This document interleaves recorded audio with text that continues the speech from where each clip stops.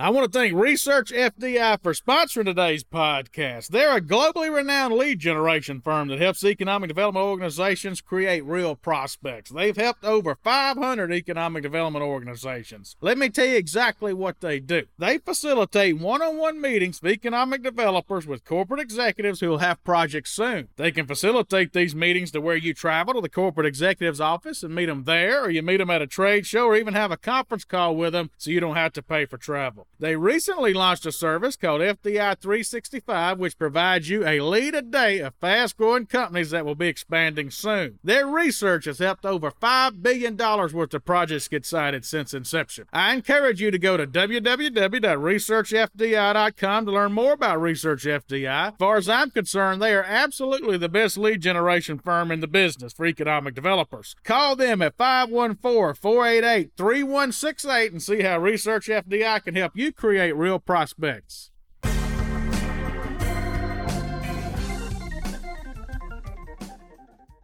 Hello, this is Chad Chancellor with Next Move Group. Before we begin today's podcast, if you've been enjoying our podcast series, please go over to Apple Podcasts, leave us a 5-star review. That'll sure help us out. We'd appreciate it a whole lot.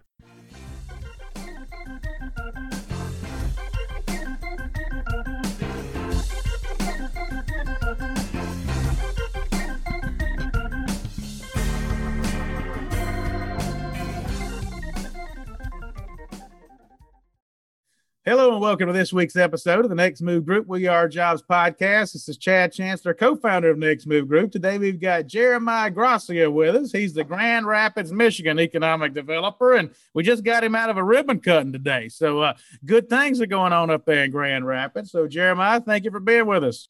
Hey, thanks for giving me the opportunity today, Chad. Yes, sir. So I love Grand Rapids. I don't know how many people have been there. I bet you find a lot of people have been through there, but I've stayed there about a year ago. It was before the COVID, and I didn't even know it. It was on some art festival night, and I just never been so impressed. It's a very impressive place. So tell these folks where Grand Rapids is, a little bit about what's going on there. Yeah, so Grand Rapids is in western Michigan. It is the second largest city in Michigan with a population just over 200,000. We expect to be about 208,000 with this new census numbers coming out. It is the urban center, again, of western Michigan. And I can tell you, my family and I were exposed to this area through vacationing up here on the beaches of West Michigan. So if you've never been to the natural waters of the Great Lakes, I encourage you to come through Grand Rapids and check out Lake Michigan along the western shore. And it is beautiful. And that's kind of how my family and I would be vacationing. And when this opportunity presented itself to come from the Columbus market, I said, hey, that's a good market. I know a lot of folks talk about it. And if I want to leave Ohio to go to that state up north, I got to go somewhere good. And so West Michigan and Grand Rapids was a place. Yeah, so I did a deal with a company up there in Ludington, Michigan, which is even north of you, right there on the water. But we flew absolutely beautiful area, automotive supplier. And the Grand Rapids has a whole lot of manufacturing, but you've also got healthcare and university. So talk about kind of what makes that economy tick there. You know, obviously a strong manufacturing base that has historically made Michigan and really the Midwest what it is. There is a burgeoning healthcare and medical bioscience sector. Here in Grand Rapids, we have a new place called the Medical Mile, and that is literally a mile of all medical bioscience and research-based institutions. And in fact, today I was just at the groundbreaking for the Perrigo North American headquarters. And so Perrigo's in the self-care space. So they sell a lot of anti-cessation patches and ibuprofens and aspirin and a lot of over-counter stuff that didn't even know that Perrigo makes, and the consumer packaged goods in healthcare. That was a major reason for why they chose this location. Michigan State University has its medical school here as well. And so that is another draw. And then a lot of medical research institutions, and then those spin off into the medical manufacturers that we have in the region. And so the Medical Mile that's been developing over the last 25 years. Then we have, when you come off 131, and Chad, when you were down here, a strong downtown market of a lot of professional services and corporate headquarters. And then as you start to move out to the outer rings, that's when you start to get into the manufacturers and distribution centers. Yeah. So I just, stayed in some random downtown hotel. I always like to stay downtown and walk around and knew nothing about Grand Rapids, but walked around. I just couldn't believe what a good time I had. It really was fantastic. And there's a lot of small to mid-sized manufacturing there when you get out to the outskirts. I mean, it seems like the type place where you've probably had people, you've got big companies as well, but you've also That's had, right. looks like a lot of entrepreneurs start businesses and be very successful there in the manufacturing side. Absolutely. And a lot of them, manufacture products that many of us use, and you never know where it was manufactured. Because if you're not an economic developer, sometimes you just buy stuff and go, I don't, an economic developers, we're reading labels and trying to figure out where headquarters are. When you go on vacation, you're checking out all the downtowns and all the economic based employers and trying to do your own reconnaissance on your competition, right? And so I had done that a few times in Grand Rapids, and so it was a good opportunity, and I took it. Yeah, well, I met you back when you were in the Columbus region, so why don't you take us back to how you first got into economic development? Yeah, so been in economic development now, entering my 16th year. I started out in Northwest Ohio, in a town called Findlay, Ohio, and spent 6 years there right out of grad school. And if you know anything about Findlay, it's between Columbus and Toledo, and consistently in the top micropolitan communities by Site Selection Magazine. So I got to do a lot of manufacturing and distribution projects out there. Left that market in May of 11 to pursue a good opportunity in Dublin, Ohio, which is in the Columbus region. So I went from a rural to suburban area, was there for 9.5 years, and then came to the urban community of Grand Rapids. And so entering my 16th year. And, what's been interesting about this is I made a full transition, both interview and moved in the middle of, this COVID-19 situation. I worked for the city for a month and a half before I actually was able to come to the office, but it's been a good transition. Folks have adapted really well. And, I think everybody can say their community is resilient, but West Michigan itself, it's, a lot of Midwest values. And so it's all good stuff that we're seeing. And, the biggest challenge we have right now is opening up the gates for us to travel and tell the story, right? So we're doing a lot of these, but we'll get there soon enough.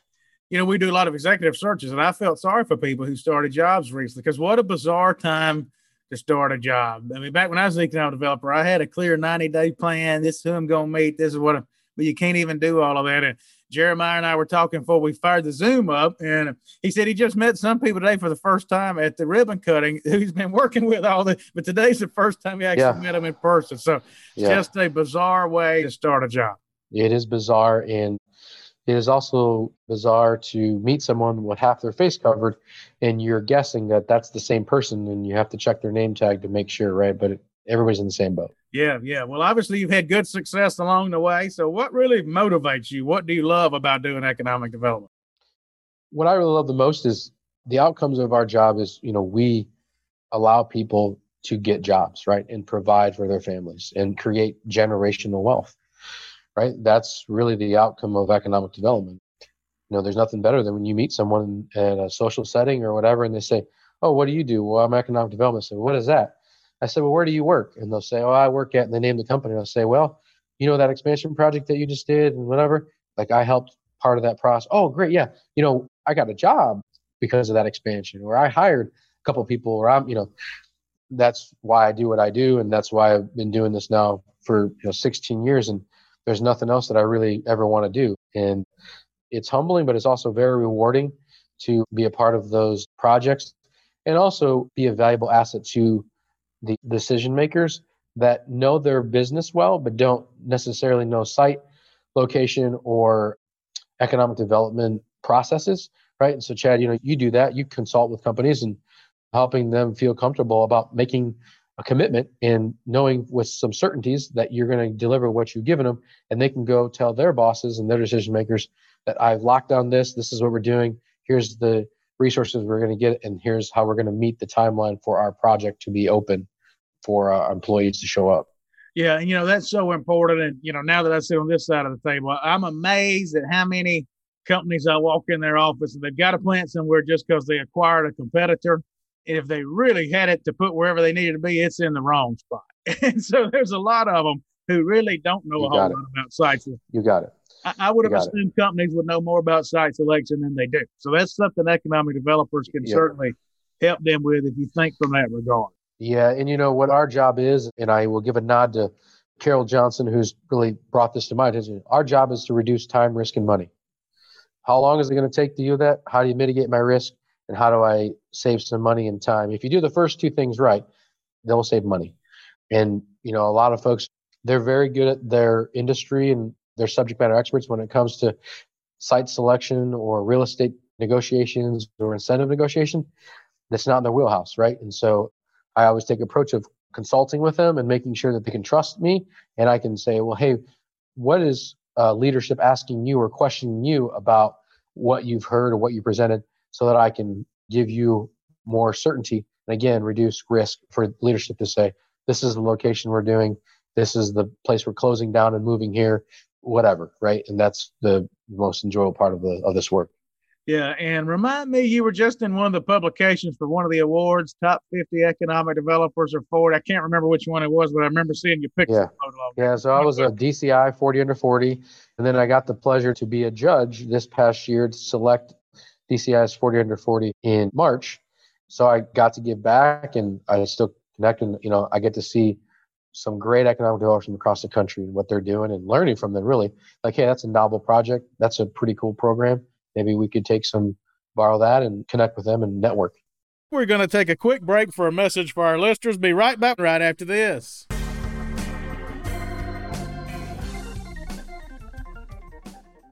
I want to thank LocationOne.com. Some of you know it as Lois for sponsoring today's podcast. In my opinion, Lois is the best buildings and sites database on the market. One of the reasons I think that is it gives you nationwide exposure. So I used to be the economic developer in Paducah, Kentucky, and I made a terrible mistake. I only put my buildings and sites on the Kentucky Economic Development Buildings and Sites database. Well, Paducah bordered Illinois and was within 30 or so miles of Missouri, Indiana, and Tennessee. So what sense did it make for me to not put my buildings and sites on a nationwide database? Well, Lois does that for you. Looking back, I should have put my buildings and sites on Lois. It's also easy to use for an economic developer. It's just like using Facebook. It walks you through how to insert your pictures and your information and so forth. And the thing I like most, it works well on my iPad. If I'm in an industrial building, I want to be able to look at that thing on my iPad. Lois does that for me. Other buildings and sites databases struggle with that. So if you got 10 or 15 minutes to spare, go over to LocationOne.com, book yourself a demo, and see if this can help your community have more success.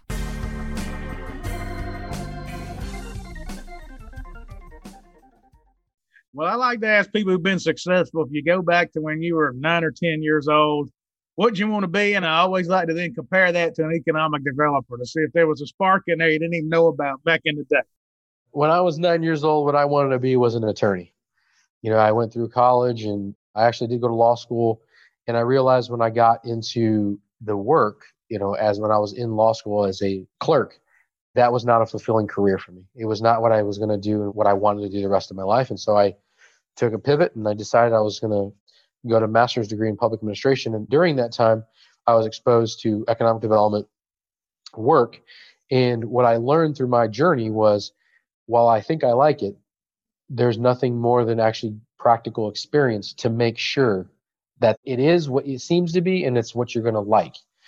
So I was able to secure a graduate internship in Findlay, Ohio, with a great guy named Russ Rogerson, who's now over in West Virginia. He gave me my first shot, and 16 years later, I'm still living the dream in economic development. What's interesting about the attorney field was, while I'm not a practicing attorney, I work a lot with them. So I have a keen eye on contracts and negotiations and making sure that we're using the right language. And, when we're negotiating, the things are put on paper the way that we intended to be. And so there's no question down the road about what was meant and what was included and what was not. So still work with a lot of them, and I rely a lot of them on my work here. We all do as economic developers, but not something that I want to do all the time. Economic development is what I want to do. Yeah, but I bet that helps your writing skills, and I bet it also helps presentation skills. So I can see where that would still come in very handy. Absolutely. We all talk about transferable skills with workforce. So maybe you got some. Yeah, I mean, there's nothing better than being able to write a very clean, concise email response to someone that is addressing their question, but not being, too verbose and long. It's like, I can get this done in 3 sentences, not 3 paragraphs. Right. Well, have you had any one biggest influence on your career, or multiple people? Or looking back, what would you say are some of the biggest influences? Well, I think some of the biggest influences I've had is I've had great mentors in my career. They put me in positions to stretch myself and learn, and giving me a leash long enough to do my own learning But they were also very supportive to say, hey, at any given time, you can come find me. There's a critical decision to be made and we'll talk through it. There's many people that have done it in every place I've been, in every city, in every organization. And I still keep in touch with many of those folks. And not only just, I want to say, leaders, but peers. I've learned a lot from peers. As you know, Chad, none of us come in economic development from one educational discipline.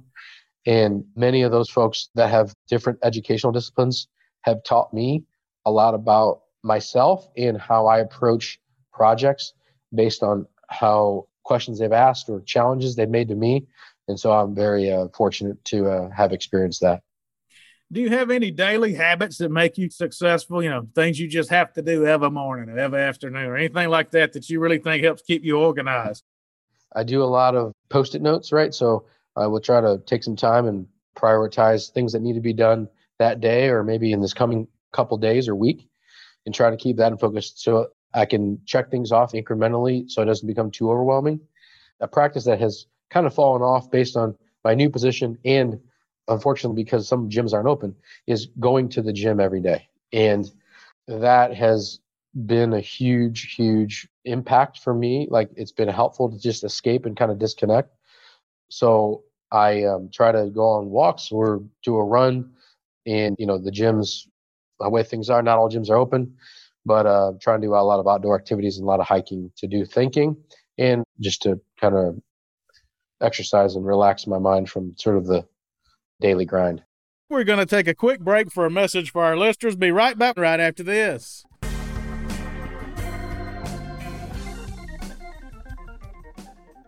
Most likely you have noticed the tremendous growth we've had in our executive search business. So each week on our podcast show, we're going to spotlight one of the executive searches that we're doing. This week, we're going to spotlight the Victoria County, Texas President of Economic Development search we're doing. This is a tremendous job. Victoria is located basically halfway between San Antonio and Houston. It's pretty much the largest community between the two once you get outside of both of those suburb areas. County population of 92,000 people and growing, and this thing's going to pay up to $190,000. I think this is one of the best jobs in Texas, especially when you get outside of the metro area. This is a stable organization. They've had one CEO in the last 15 years. Victoria County has a winning tradition. They have huge name brand industries there like Caterpillar and Dow and many others. If you're interested, go to thenextmovegroup.com/Victoria to check it out. You need to apply before May 7th. If you got questions, feel free to call us or book a Zoom with us. We'd love to tell you about it.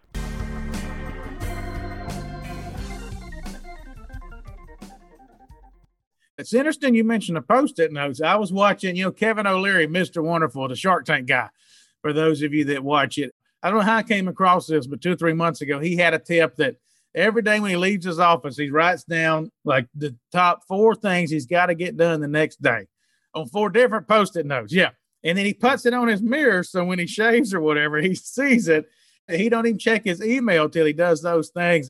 And I started that. I'm one of these. One week I need to be organized on the computer. The next week I need to write it down. So I kind of skip around, but I tried that and that really helped me. So it's funny you say something as simple as that.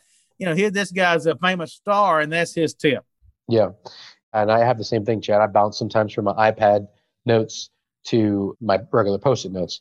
But nonetheless, it's worked for me in many different times. And I've tried to go all digital.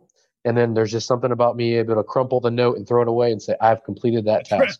Gives you that satisfaction. Yeah. We usually use a system called Trello, and it's all online. But this week, for whatever the reason, I can't get organized with that. So last night I had to sit and write it down the old-fashioned way and just circle as it went off of it. Well, as we sort of start to wind down, Jeremiah, we have a lot of young, new people to the profession, project managers that are just getting in. So if you think back, what's the best piece of advice you ever received in the industry that some young folks might want to learn from?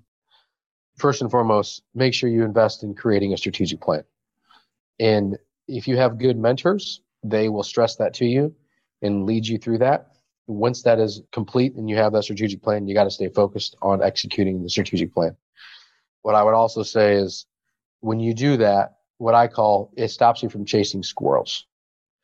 Whether you're 16 years in the business or brand new in it, sometimes you get that shiny object and you're like, oh, that'd be great. Let's go chase that project down. Let's do that one. Or let's do this. And this is great. But you kind of have to check yourself and say, okay, really, if I spend the time, human resource, and financial resource in that, is that really contributing to the strategic plan that has been agreed upon by my stakeholders? And if you can't do that, and if you really need to give a lot of thought, you have two choices.